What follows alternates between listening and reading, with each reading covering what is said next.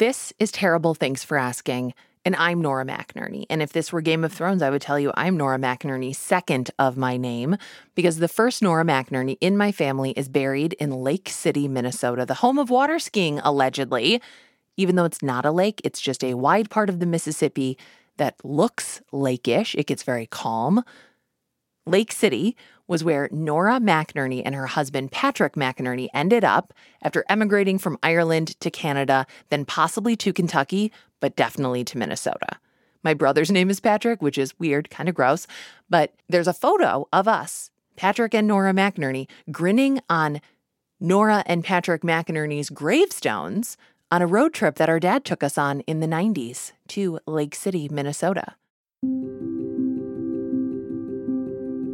Growing up, the fact that we were Irish, that we came from County Clare, Ireland, was a part of our lives. It was a part of our identity. It really meant something to my dad to be able to trace us back to somewhere, to something besides Minneapolis. He spent 10 years of his life tracing our family back, all the way back to the 1800s, where the records disappear and the trail goes cold. You can thank the English for that.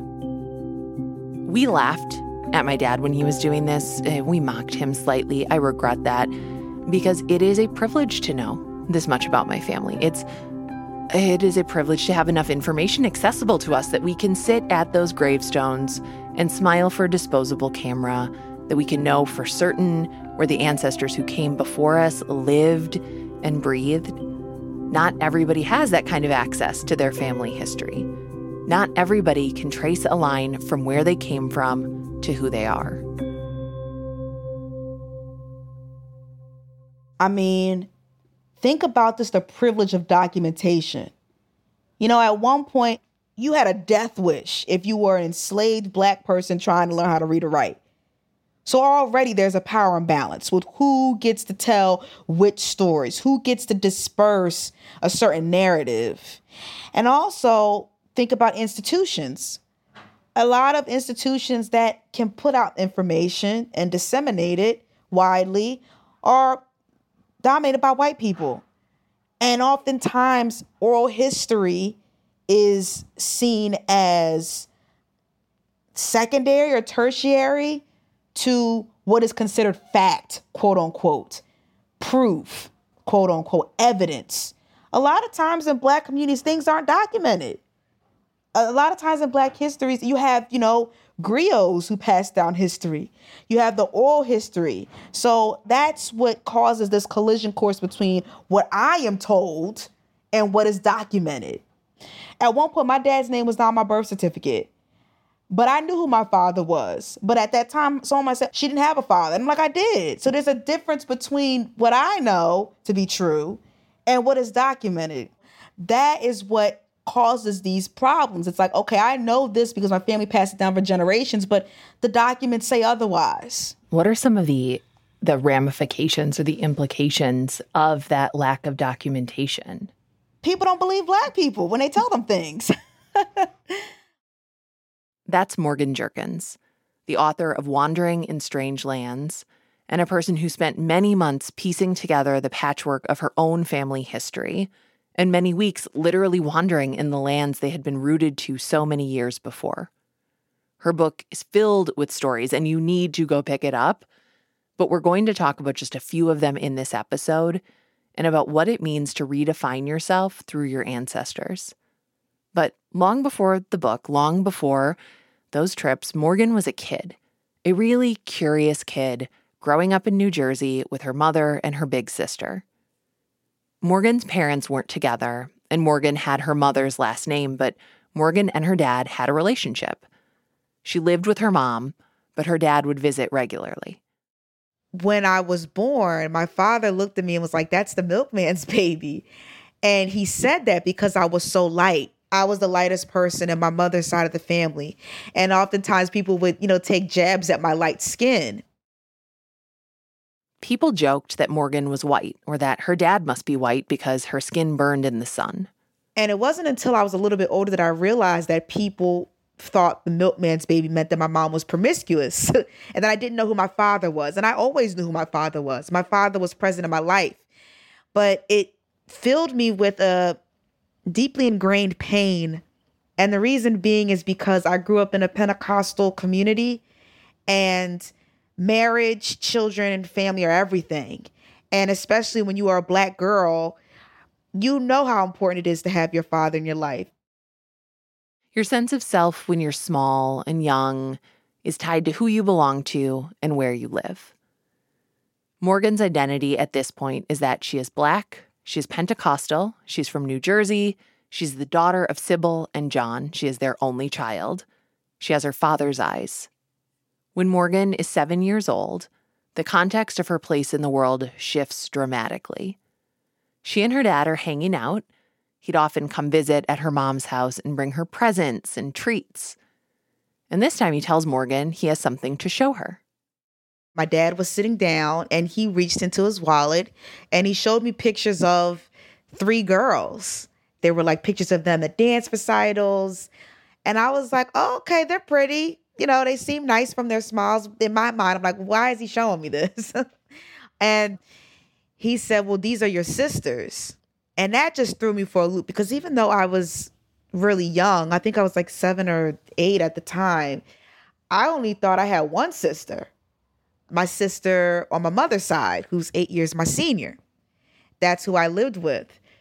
I conjured my father as just this bachelor who lived in the Jersey Shore. So when I found out that he actually had 3 other daughters, there were so many questions, those that I couldn't articulate at my young age. It turns out one of those daughters is just 15 months older than Morgan. And they all live together with her dad, their dad, in a house with their mom and a dog. It often filled me with insecurity. It made me think about, where did I really fit in my father's line? Where did I really fit in my mother's line? Despite the fact that I knew both of them existed, I didn't have that grounding. And that type of gap, if you will, persisted throughout adulthood. I grew up in a family where we had a lot of circumlocution. What I mean by that is we never addressed things head on. We always talked through the back doors of rhetoric. Very subtle, very much around the way, if that makes sense.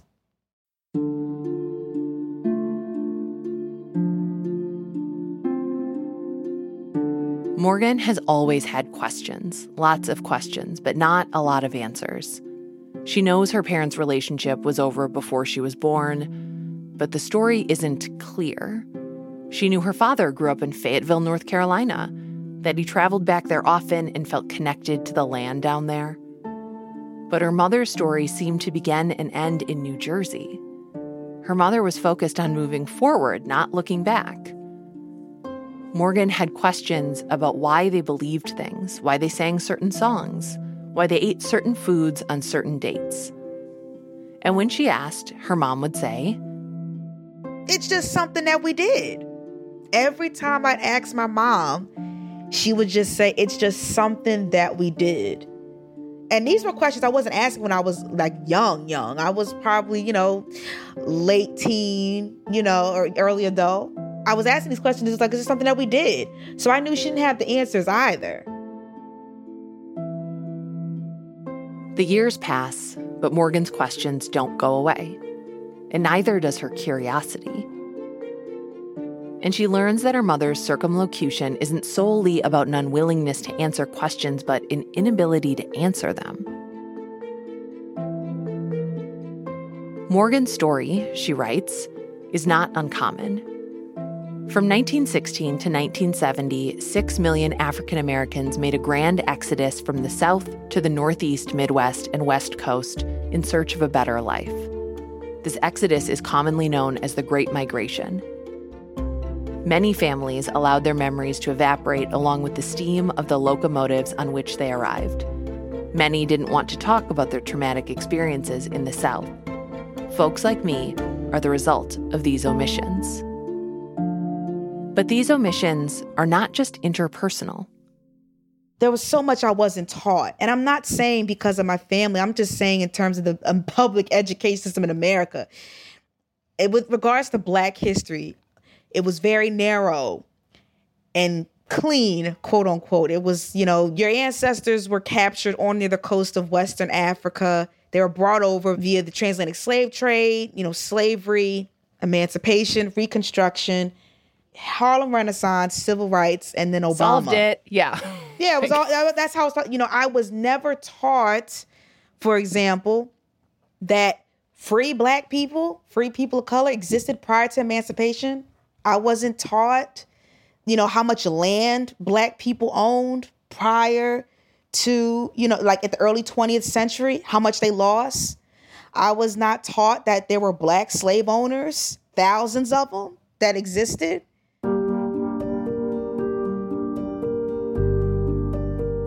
When you were a kid, if somebody asked you, how do you identify? What would you have said?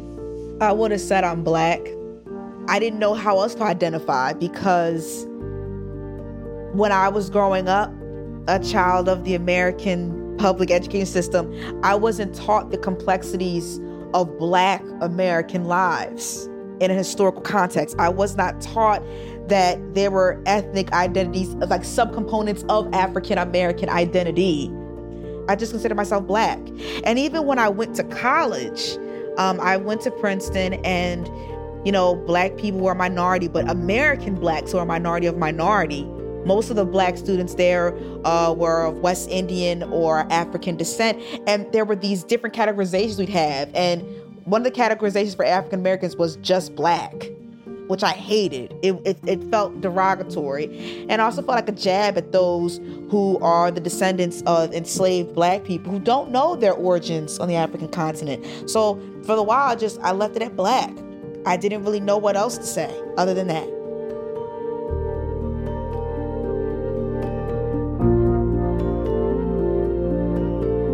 We'll be right back.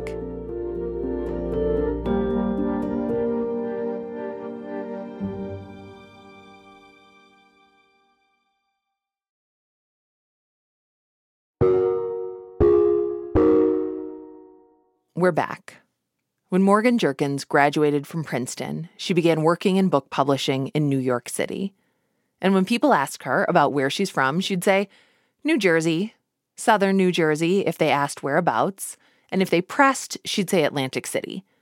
It was an answer with some shame in it because Southern New Jersey didn't seem fashionable and because she knew it wasn't the full story. I knew we were from the South somewhere in our line, but I never really got a clear answer as to why we left.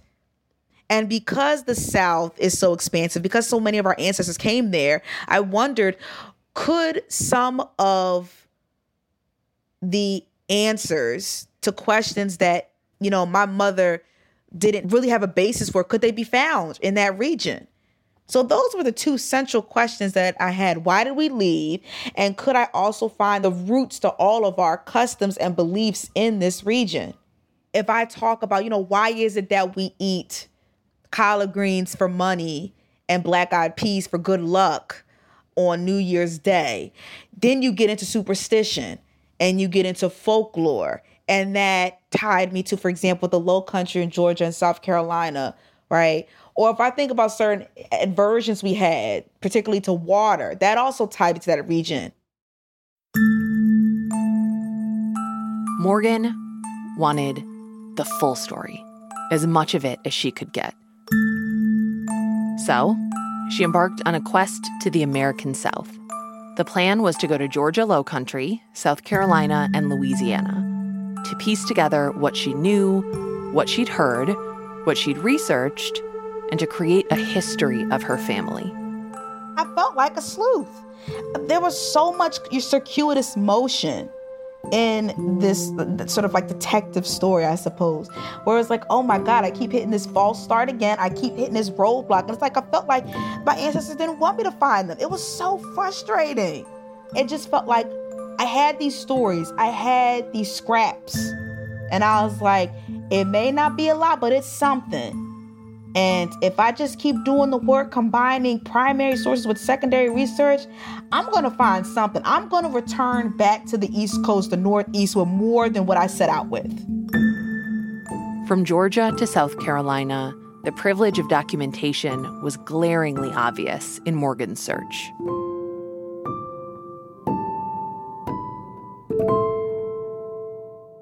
It's revisionist history. I'm going to give you an example. I went to a very well-known rice plantation in Darien, Georgia, called Butler Island Plantation. There's only one historical marker out there when I went back in 2018. The historical marker was about a writer, a white woman writer who went there to document what she saw. There's no acknowledgement of the many Black people who lost their lives toiling on this plantation. And just to keep in mind that rice plantations, there was just a world of dangers there. Malaria, yellow fever, crocodiles while you're trying to build levees and dikes. The slave mortality, especially for children, were through the roof. And there's no acknowledgement of that. And the woman who showed me this plantation on a non-institutional tour, mind you, she's the descendant of those who toiled on that land. Somebody could go to that plantation and just think, oh, it's a nice plantation. Rice was grown there, without asking who grew the rice there, who cultivated that. You could go there and you would have no idea that slavery actually happened there. I was actually reading an essay by a white woman who was reckoning with the shame that she felt for getting married on a plantation because she didn't even know that slavery was there. And this is a woman who was born in Louisiana, the Deep South. And this cognitive dissonance, it's this revisionist history, but it's also because we do not value Black lives and our histories as much as we do white lives and their histories. But Morgan values her history. And when the documentation fails her, the oral history of her family guides her through. For example, everybody I know says, there's so many Black families I've met throughout my life that said they got, quote unquote, a little Indian in them. They always say that. And, I used to think people just saying that because their hair is down their back, it's a little curlier. But when I'd ask them, including my own family, they would say Cherokee. And I'm like, everybody says Cherokee. Why is that? As I got older, people say Indian because they have not dealt with the trauma of, trigger warning, white slave masters raping their enslaved female ancestors. But I said, I don't wholly believe that. Not all of our grandparents are lying. And I've even spoken to scholars in Black and Indigenous studies. And I'm like, are all of our grandparents lying? They told me no, because I'll tell you why. The Cherokee tribe was once based in the South. And in 1830, when Andrew Jackson made a forced removal of Cherokee tribe, as well as the Choctaw, Chickasaw, Creek, and Seminole, they were forced to move across the Mississippi into Indian Territory, which is now known as Oklahoma. Black people accompanied them on that journey. They were either fugitives that were, escaping plantations and brought in. They were either enslaved by the tribes or they were free Black people. And I never was taught on the Trail of Tears, Black people accompanied Indigenous people on that journey.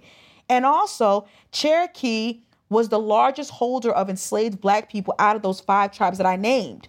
So if it is the case that the Cherokee tribe's migratory path overlapped with African Americans' migratory paths, how could there not be relations there? That just doesn't make sense otherwise. Now, maybe not 100% across the board, but there are ties there. There's a story like that on her mother's side of the family. One of the oral history that had been passed down to my family is that one of my ancestors went and fetched a woman from the hills of Tennessee. And when I looked at that area where she was from, the Cherokee were in that area.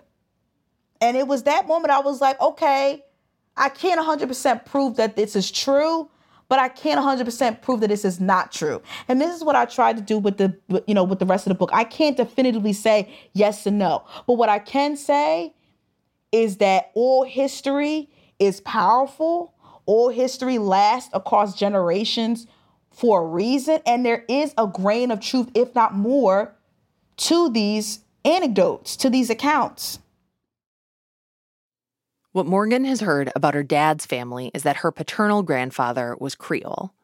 Her dad mentioned it casually over dinner at Applebee's, but also facetiously, referring to it as Creole crap, maybe because his father just identified as Black, just like Morgan did growing up. We often exist in binaries. It's either or, not both and. When you go to a place like Louisiana, where prior to becoming American territory, it was in the hands of the Spanish and the French, it wasn't like that. There were so many different classifications. And Creole, when I was living in, New Jersey, mind you, New Jersey has a negligible, if any, type of population of Creole people. I just thought they were, light-skinned, uppity Blacks that did not want to be categorized as Black, and that's why they chose Creole. Before she left on her trip to Louisiana to dig further into her father's lineage, Morgan's dad called her. He wanted to let her know that his side of the family had socioeconomic and educational privilege for generations. He told her that his mother's family owned land, that her mother's house was a gift from the Rockefellers, that their family owned land in the late 1800s and early 1900s. The paternal side of her family, she knows, is not new to social status.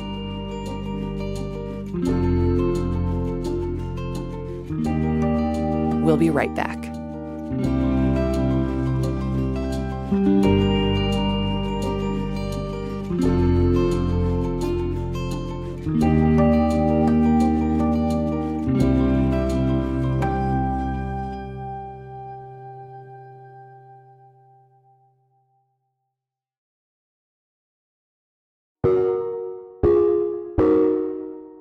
We're back, and Morgan was on her way to Louisiana. Before she even booked flights or reserved rental cars or hotel rooms, Morgan had already done months of research, and she'd reached out to local researchers to make connections. These people were her liaisons into these new lands, guiding her through their own histories while Morgan searched for hers. In Louisiana, Morgan's liaison was Tracy Colson Ante. She is the 17th descendant of a woman named Marie Quanquan and Pierre Thomas Matoyer. And she was an enslaved Black woman. He was a wealthy French merchant. Together, they had children, and they were responsible for, at one point, the wealthiest free people of color community in the United States. And, they have a rich history. And I remember I was speaking to her, and she said, don't be surprised if you come down here and someone will be able to recognize which parish you're from. And, I thought, okay, cool. But I didn't really believe in that because I thought to myself, I'm multiple generations removed from Louisiana. My father himself has never been to the parish where our ancestors are from. So I didn't think that was going to happen. And so that day I went to a festival. It's called the Festival International de Louisiane, and it's in Lafayette. And I was, walking around enjoying the festivities, and a woman straight up asked me, "Are you from St. Landry Parish?" Morgan told her, no, she's not, but her family is from St. Martin's Parish, about an hour away. And so I told her that, and she's like, yeah, it's those half moon eyes. And it was so emotional for me because one of the ways that people have always recognized me to be my father's daughter is because of my eyes. Morgan got a piece of herself, of being seen in a place where she never expected to be seen and recognized. She got a new connection to her dad, a new way to look at the eyes people are always telling her to open wider. Her eyes aren't small or squinty. They're beautiful half moons. And it wasn't until I went to Louisiana where someone put a name to those eyes, and I never was ashamed of them again. Louisiana gives Morgan many new ways to see herself, new ways to see her family, new ways to see beyond the binary of Black and white. Morgan's research and travels, her interviews with Tracy and other people in Louisiana, give Morgan more nuance, more both and. I did not know that Creole actually was its own classification. And yes, privilege-wise, they did receive more privileges than those who were classified as Black at one point in history. And their culture is in need of preservation in many different ways. I wasn't taught that. I did not expect that any part of my family was free prior to emancipation. I didn't know that, parts of my family owned plantations themselves. I didn't know any of that. I didn't think that was in my history at all. So it definitely complicated my idea of Black identity, that, Black equals slave, white equals master. That wasn't always the case. It wasn't the case in my family. As much as it made me uncomfortable to reckon with, I didn't want to anesthetize that, because if I did, it would be counterproductive to the whole project, in general. The point of the project was to find out where they came from, to find out what she didn't know about her family history. And she expected to learn hard things, just not these hard things. So when I went down to Louisiana and found out that not only was I Creole, but I was a descendant of, enslaved Black people, free people of color who were slave owners and white slave owners, that threw me for a loop, because what it did was showed me that when we're looking at Black American lives and thinking about our ancestors, especially with regards to the plantation economy and who had access to cultural and social and actual capital, it wasn't always strictly hard left and strictly hard right for my people. And that was something that I had to contend with. There was shame that I wasn't taught this. There was shame that, thinking about, why would my people participate in this? But it was also like thinking about survival and thinking about, I don't know what their lives were like. So it was important for me to push past the shame and investigate that shame. Where is it coming from? Well, I didn't know. Why don't you know? Because of the failure of the public education system. Why else didn't you know? Because my parents didn't tell me. Why didn't they know? Because their parents didn't tell them. Well, why didn't they talk about it? Because it's traumatic. And that's what I had to keep telling myself, that it's just deeper than that, and it helps me to keep my empathy and my grace intact for those who are the oppressed and the disenfranchised, and instead to punt kick that shame against oppressive institutions. Like, the shame is not my own. I always tell people part of the reason that I got into professional writing is because I write from a place of shame and work my way out of it. For people who lack this connection to their family stories, to their information, what would you say to them, or what do you say to them? As long as you have curiosity, I'm a Christian, so we would always say this thing. If you have faith the size of a mustard seed, you can move mountains. And I believe the same thing about curiosity. If there's something that is lingered in your mind well beyond your work hours, something that you just can't shake, you have a question about, that is the impetus, because that's the same thing for me. I can tell people, go on Ancestry.com, look up your churches for baptismal and marriage records. I can tell you to go to archives.com. I can tell you to look at cemeteries. I can give you all of these different things. Look at city halls, libraries. But the curiosity has to be there first. And the best way to start with that curiosity, I would say, is to talk to the oldest people in your family. Record them with their consent, of course, but talk to them. Ask them, what were their parents' names? Ask them if they know where their parents grew up. Even if they don't know the city, if they know the state, give something, because you can always find a census record. Ask them, stories that their parents used to tell. What did they used to do for a living? Where were their parents from? As long as you have something, even if it's not a whole, you can expand it by just asking more questions and talking to other people. And as long as you keep in mind, I guess this is for particularly with Black Americans, As long as you are okay with maybe not ever getting the 100% definitive proof, but having something to hold on to, then you're on your way.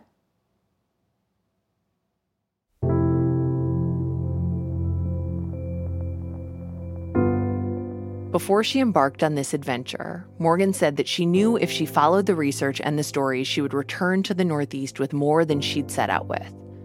And while the full stories are in her book, she returned with so much more than she had before, with new ancestors, new evidence, a new sense of who she is. I felt whole when I came back. I felt my identity expand and complicate with each highway that I traveled. When I left, I just thought, I'm an African American born and raised in New Jersey. And I realized that's not the full story. There are many identities underneath that, many different lineages. And so I definitely felt like I had something to hold on to. I had different pegs, if you will. If someone were to ask me, where are your people from? I could really tell them. And I was able to trace 300 years worth of history. And that's a blessing to me as an African American, as a person who's a part of a community that has been disenfranchised for hundreds of years. Because if I were ever to have a child, my child will be able to name the names of their ancestors. They'll be able to use this document as a talisman so that they will not feel as lost as I did when I started on this journey. So that makes me very proud. When you hear that nickname, the Milkman's Baby, what does it mean to you now? It makes me think of Louisiana. It makes me think of my father's line and the complicated lives they led and the families that they gave life to. It doesn't fill me with a sense of shame. It makes me laugh, and it makes me a bit cocky, perhaps, because I've reclaimed that word, and I've done the work to go back to heal because of that word, and now I wield it.